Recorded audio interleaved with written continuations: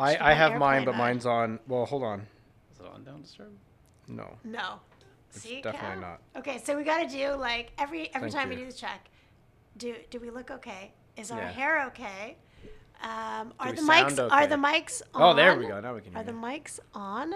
What's our topic and are the phones off? Yeah. Yeah. Yeah, that's her checklist. Although I feel like Kev's a little crooked, but that's fine. All right, let's get to it.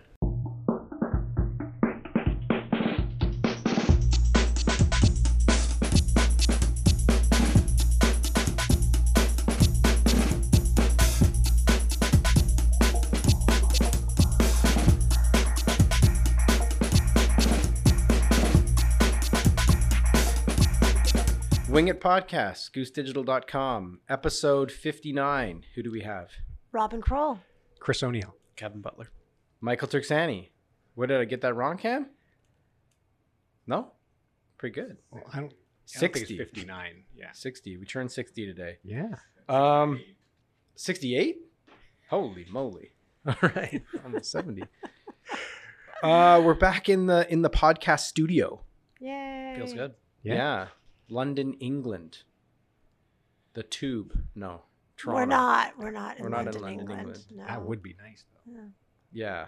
Well, Robin's going to London, England soon. That's true. Oh. But today I'm not. Yeah. This is pretty cool.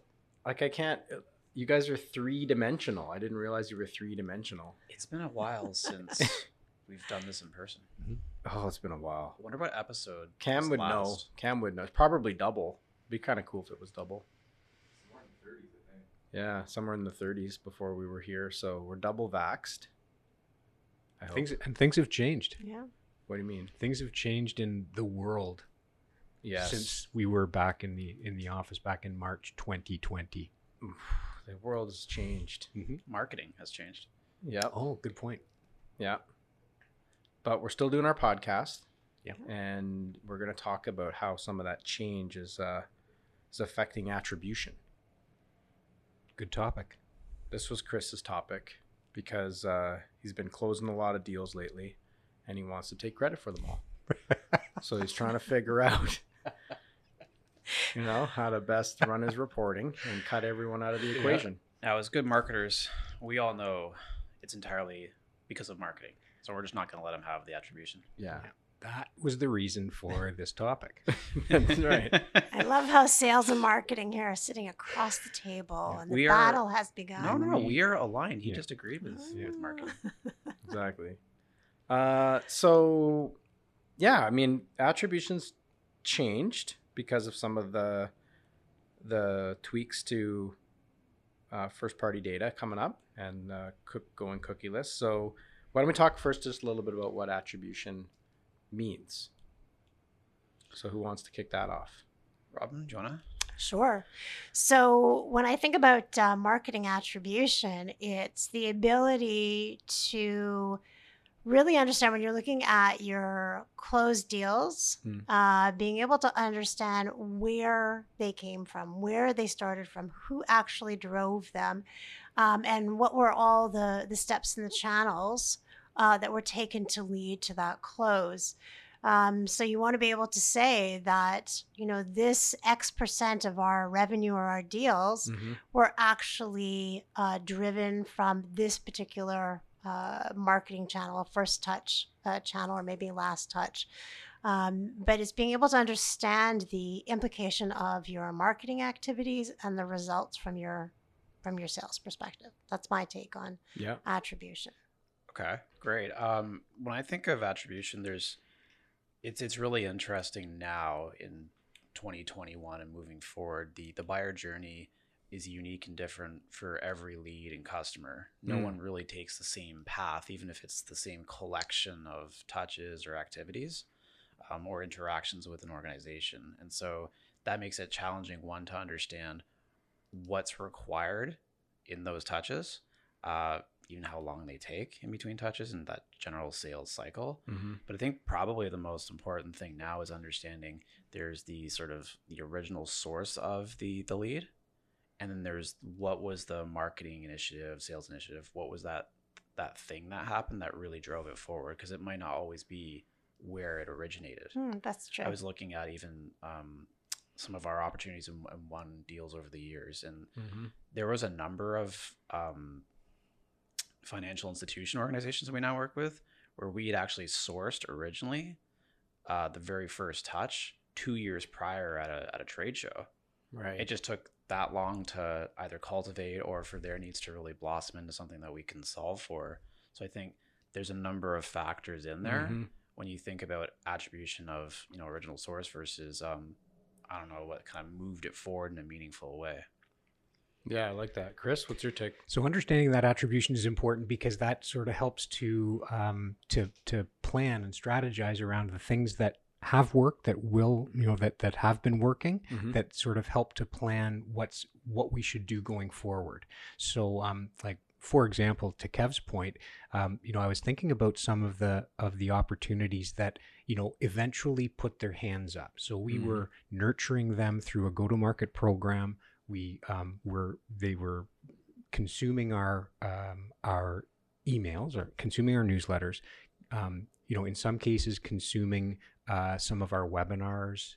Getting sort of familiar with us until eventually they had a need that they realized we could fill. Mm. And that was because of the branding that we were doing, the education that we were doing, and that led to the hand going up, which is when we can jump on that opportunity and sort of walk them through the process. So understanding that level of education and awareness development Mhm. is so important.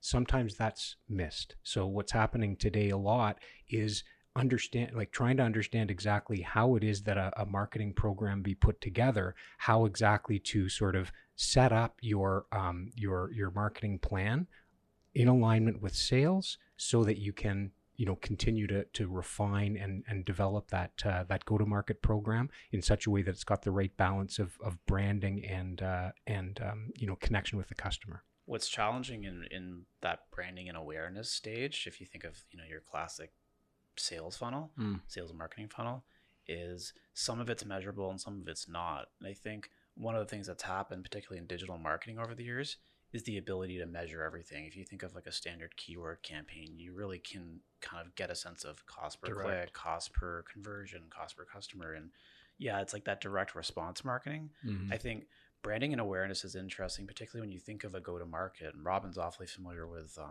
our insurance go-to-market, but some of it's measurable. We can collect a number of leads at a trade show and we can measure how many of them are good.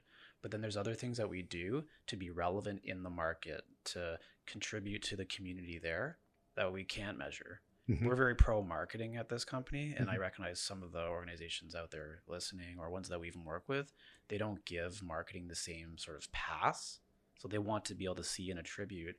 We Everything. sponsored this, I don't know, award show in a particular industry. Like, what does that get us? And Mhm. I don't think anyone can authentically say, Well, I it think gets you this. it is tough, and when I think of attribution, it's maybe from the people writing the checks, right? I think you look at Mhm. it's easy to look at these channels individually and say, well, what is LinkedIn getting us, or what is Google getting us, or what is Facebook or our email programs getting us. And I think you talked about these multi-touches, or just how all these things are working together. And I think it's so easy to look at one of those and say, well, let's shut it down, it's not doing anything, right?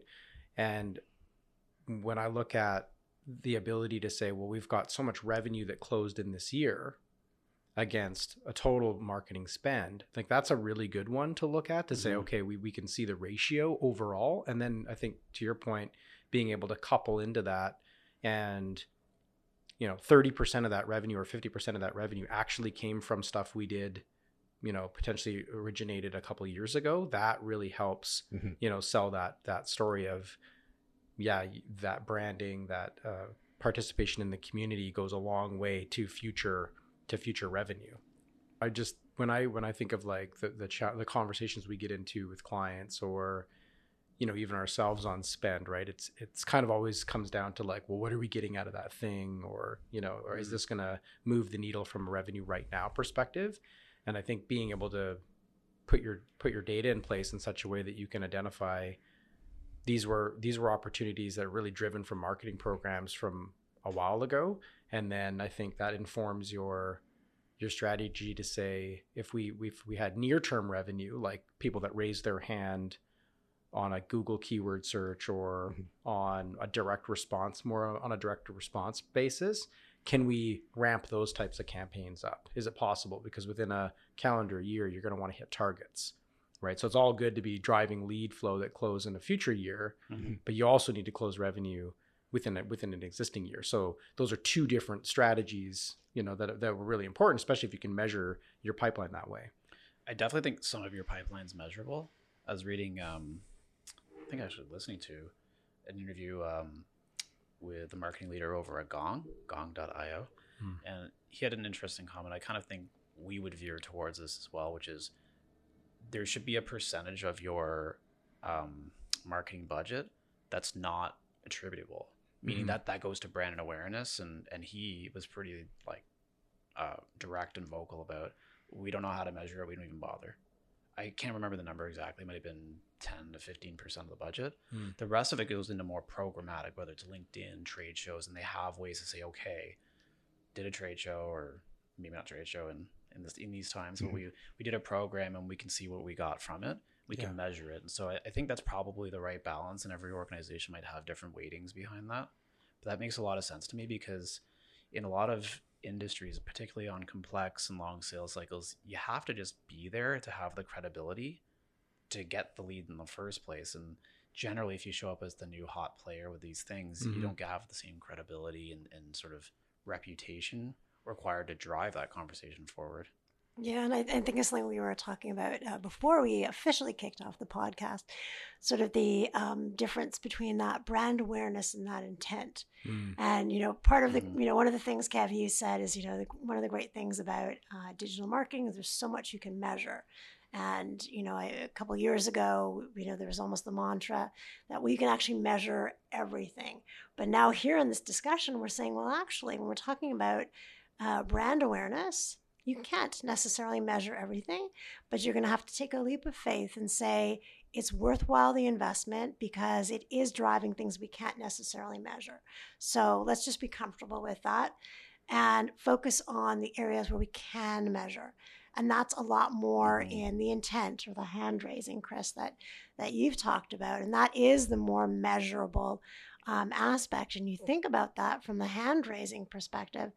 There are so many ways that you can see that hand being raised in so many different ways. And that's where you want to really focus on saying, that's what I can measure, and that's where I'm going to focus my attribution. So the I word, because I'm glad you brought that up, because that's really where I think a lot of this is going. And I've said this to a number of clients, and I think largely they all agree, but some of them have this semi-visceral reaction where they say, oh, there's just no way I can float that to my CEO. And I say, you only have two metrics that matter. It's the number of viable, valid, legitimate opportunities created and the number of opportunities closed or revenue won. That's it. Everything else are indicators. And you can't go to your CEO and say, I drove 50 MQLs. He or she will say, so how many of them are opportunities? And that's the real number and the starting point. But the I word or intent, this is really it. And we're seeing it a lot. And I think marketers in 2021, 2022, and beyond, their roles now, I think it's going to be assumed that you are deploying levels of brand and awareness across all your programs in the industries and over the TAM that you need to. What's really going to make or break good from bad marketers are ones that can really go and understand levels of intent. And perhaps intent itself, whether it's first party, third party, that's another podcast down the road. But I think at a really high level, a really good marketer is going to be able to say the following actions that we've been able to uncover, be it from the source of the lead or the kinds of behaviors we're able to still monitor and track. This is indicative of a lead that's super engaged. We know enough about them to say, sales, now this is worth your time. And when you could actually call this a viable sales opportunity, that's really it in a nutshell. And whether it's forms you have on your website or some other data you've managed to procure that suggests this, it's going to be stringing together that data to really tell that story. I think that's where the trend of marketing is now going.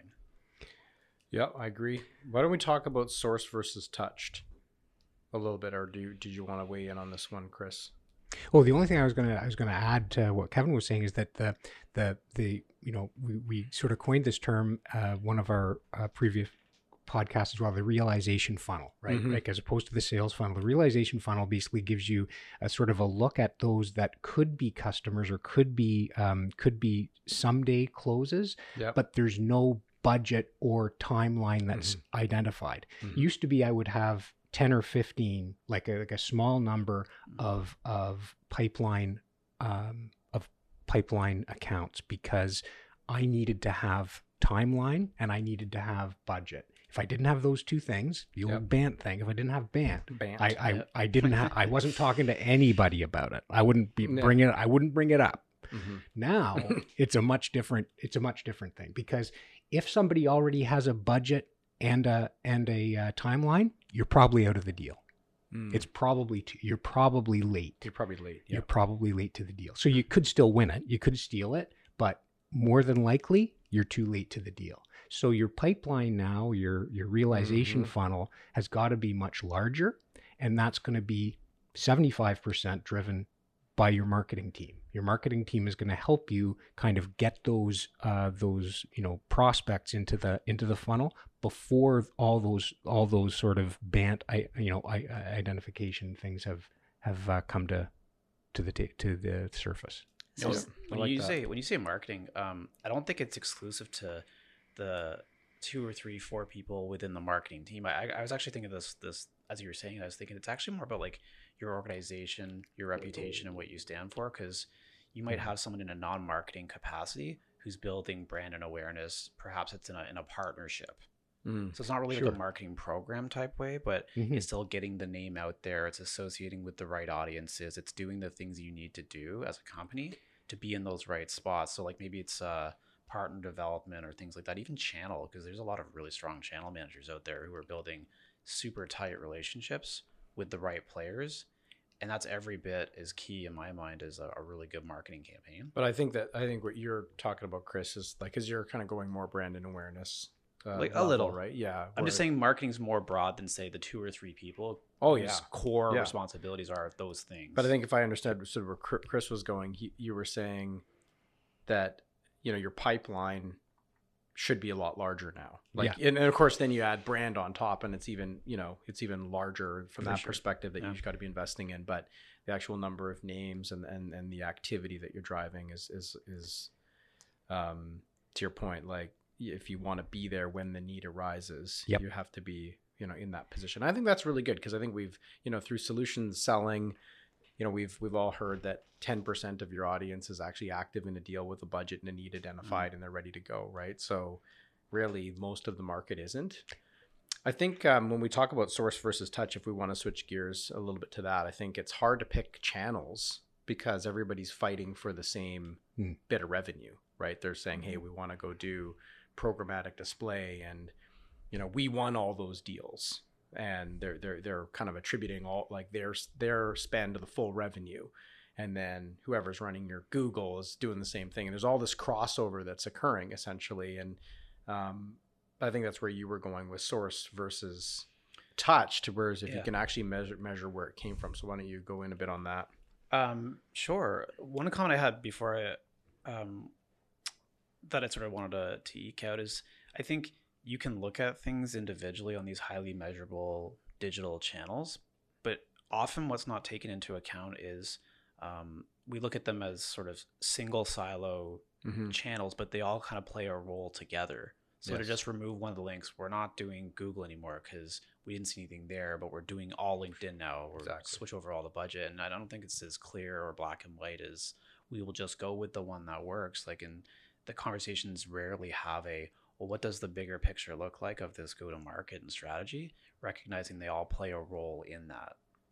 And so that's the first thing I think of, where I'm like, and I don't know how to actually truly articulate it or display it in a way that everyone says, oh, well, that makes a lot of sense. But I think it's marketing isn't the promotion of brand or service across a channel. It's a much bigger value proposition and story told across all of the channels you can. And I think for your audience. exactly. And I think it goes back to this ability to have the right type of people or resources to run the attribution to begin with, right? Because if you're just looking at, last touch and the revenue that came in off of a channel, then it's not telling the full story. So there's a lot of, I guess, sophistication to some degree to be able to pull all that together and be able to say, well, we do have some deduplication work, to be done here. And actually these ones were really and truly, channel specific and only channel specific, and there was no crossover.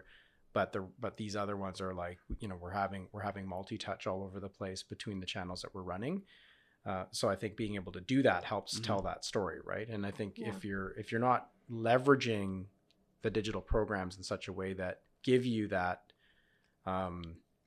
ability to even have multi-touch, like maybe you're not doing remarketing or you're not doing cross-channel lookalikes or the ability to sort of market to your customers on different channels, then likely you're at a disadvantage anyway, because you're just looking at like one thing and one thing only. But even within that, I think you can still pull out numbers that suggest, this conversion came 180 days ago. They were at the website. So then it starts to give you a sense of, okay. Not everybody wants to actually deal with the other 90% though, eh? Like no, they don't. There are some that just give me that 10% that's interested in doing something now, and it's like they'll just like pour it all into Google Ads, and that's where that's the full marketing budget, because all they want to do is they want to get that keyword in there. They want the prospect to kind of enter that in, because that means that they're going to have probably have a decent closing rate.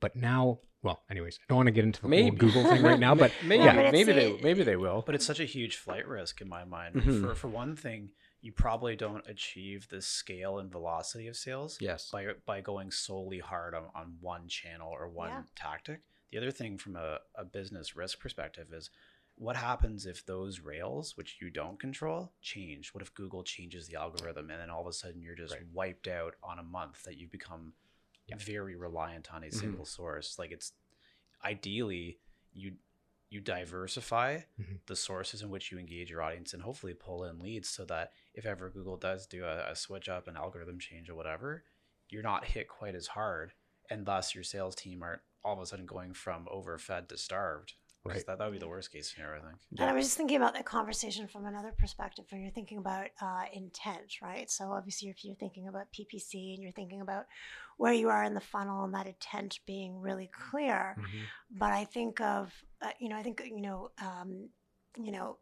want to say smarter marketers, but maybe more advanced marketers who are going to be looking at this concept of intent, where it's going to be a little bit broader, right? So you're able to look further up the funnel, and maybe there's less competition there, because if there's such a huge percentage that are focused on those more, closer to close ones, but if you have the ability to step back and say, you know what, I'm going to be listening for intent at a higher level up in the funnel, there's going to be a bigger opportunity. Maybe there's fewer people playing there.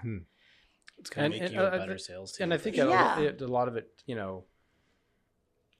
depends. It'll dictate your messaging, right? In terms of, right. If you want to draw people in, you sort of look at, well, what problems might they have in the future? What's the type of, you start to like really inform your messaging strategy. So if you say, we're a basement renovation company, well, you don't just make a decision to renovate your unless you're like you said, in the market, budget qualified, ready to go. But maybe it's next year, maybe it's 2 years from now. But you're running ads constantly with some sort of challenge, which might be, the timing around getting it done is always kind of like a concern for homeowners, right? So you pick that thing and then you run with it, because that's the type of top of funnel brand awareness that's going to eventually draw people when they're ready. Do you know, it'd be an interesting metric to measure? This would be hard.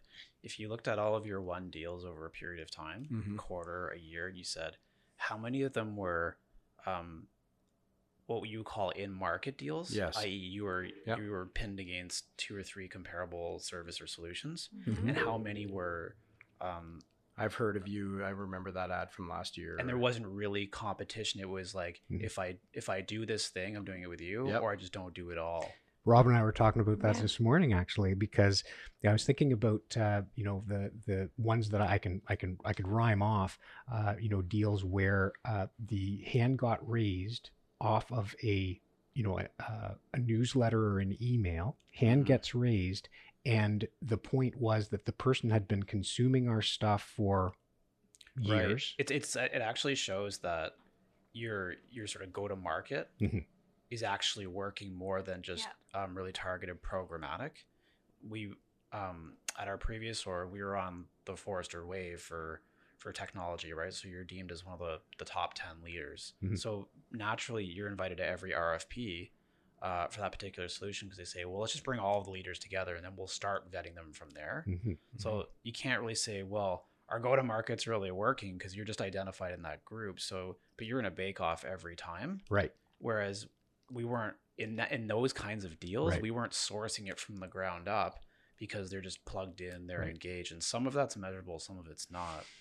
But in the case, we talk about how important it is to get up earlier in the funnel.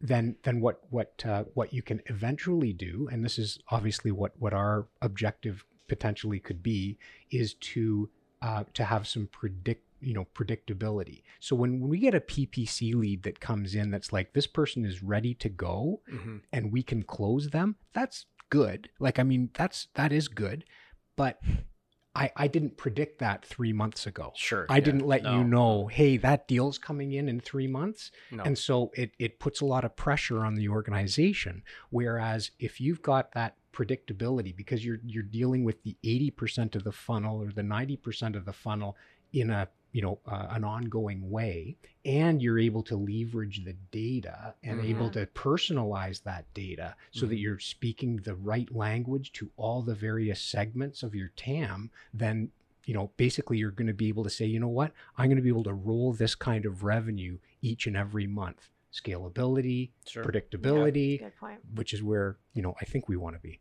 Yeah. And we want our customers to be. Yeah. Okay, so anything else you want to throw on the table for this one? Just maybe one thing, because we didn't quite get to it, which is the sourced and intent. I kind of went on a different direction. Oh yeah, you did. Source versus touched. Source versus touch. I'm sorry. Intent and touch. I do think a lot of marketers are they're very focused on understanding what was that original source. Robin, you mentioned it earlier in this podcast, and I think touched is interesting too. The one thing though is I just don't think marketers will have any credibility if you go to a sales meeting or like a management meeting and say, yeah, we touched that deal that closed. We've been really doing a great job. Like, I think that's an expectation, and sales isn't going to appreciate if their deals are sort of claimed by marketing as, well, we had these fantastic newsletters. Right. So I think it's really about marketing being able to show a level of what came from marketing originally that cultivated into a legitimate opportunity. And maybe that takes time, and you've got to be able to show that. But that's where marketing builds credibility. And the one thing now we're seeing 100% predominantly, I would say, in high growth, probably tech companies, more so than other industries, is top marketers are now being held accountable to a level of commit as far as how much pipeline are you contributing from marketing into our sales pipeline. And then even from there, some of the probably the more the higher growth or like faster moving companies, they're probably holding marketing to a level of revenue quota. How much can you commit to? What percentage of our total rev quota can marketing actually source from opportunity creation into revenue one? I've seen 15 to 25% in some cases. You likely have resources, talent, and budgets to support that, but I think that's where it's going too. And so when we talked about the I word, the intent, so that's there, being able to figure that out. Because if you can figure that part out, then the sourcing is going to make a lot more sense. And most marketing leaders will probably be pretty comfortable saying, well, yeah, I'm comfortable putting a 15% commit on what I do and what I drive into our funnel. And if it's any good, sales is probably pretty good with that. Yeah, well, it goes back, and then it just ties back into Chris's point about the forecasting and the predictability that really starts at the very top of the funnel. And I think it takes time, and that's the other comment that you made, is that if you do it right, then you have a snowball. You have a pouring over into your pipeline of deals that you can forecast and you can understand them. But if you're coming in and you're building a program or you're building an apartment, you're not going to be able to show a lot in 6 months. You might be able to tackle, the 10% in market, really test that messaging out, and then but when you think of the brand messaging, it's a tough conversation to be able to go to the board or the CEO and say, yeah, we're spending all this money and we've got early indicators of a pipeline growing, and we can see some attribution to our TAM, but we're not seeing the revenue yet. Well, obvious comment, because you're right, that's not easy.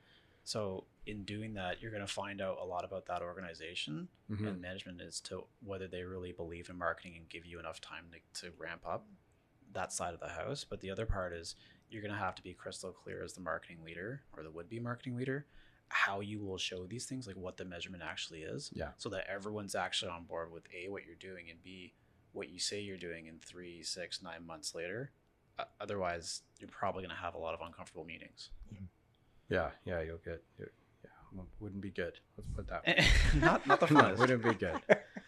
All right. Well, I think that's a good first podcast back in the studio. We're back in the studio. We are The back.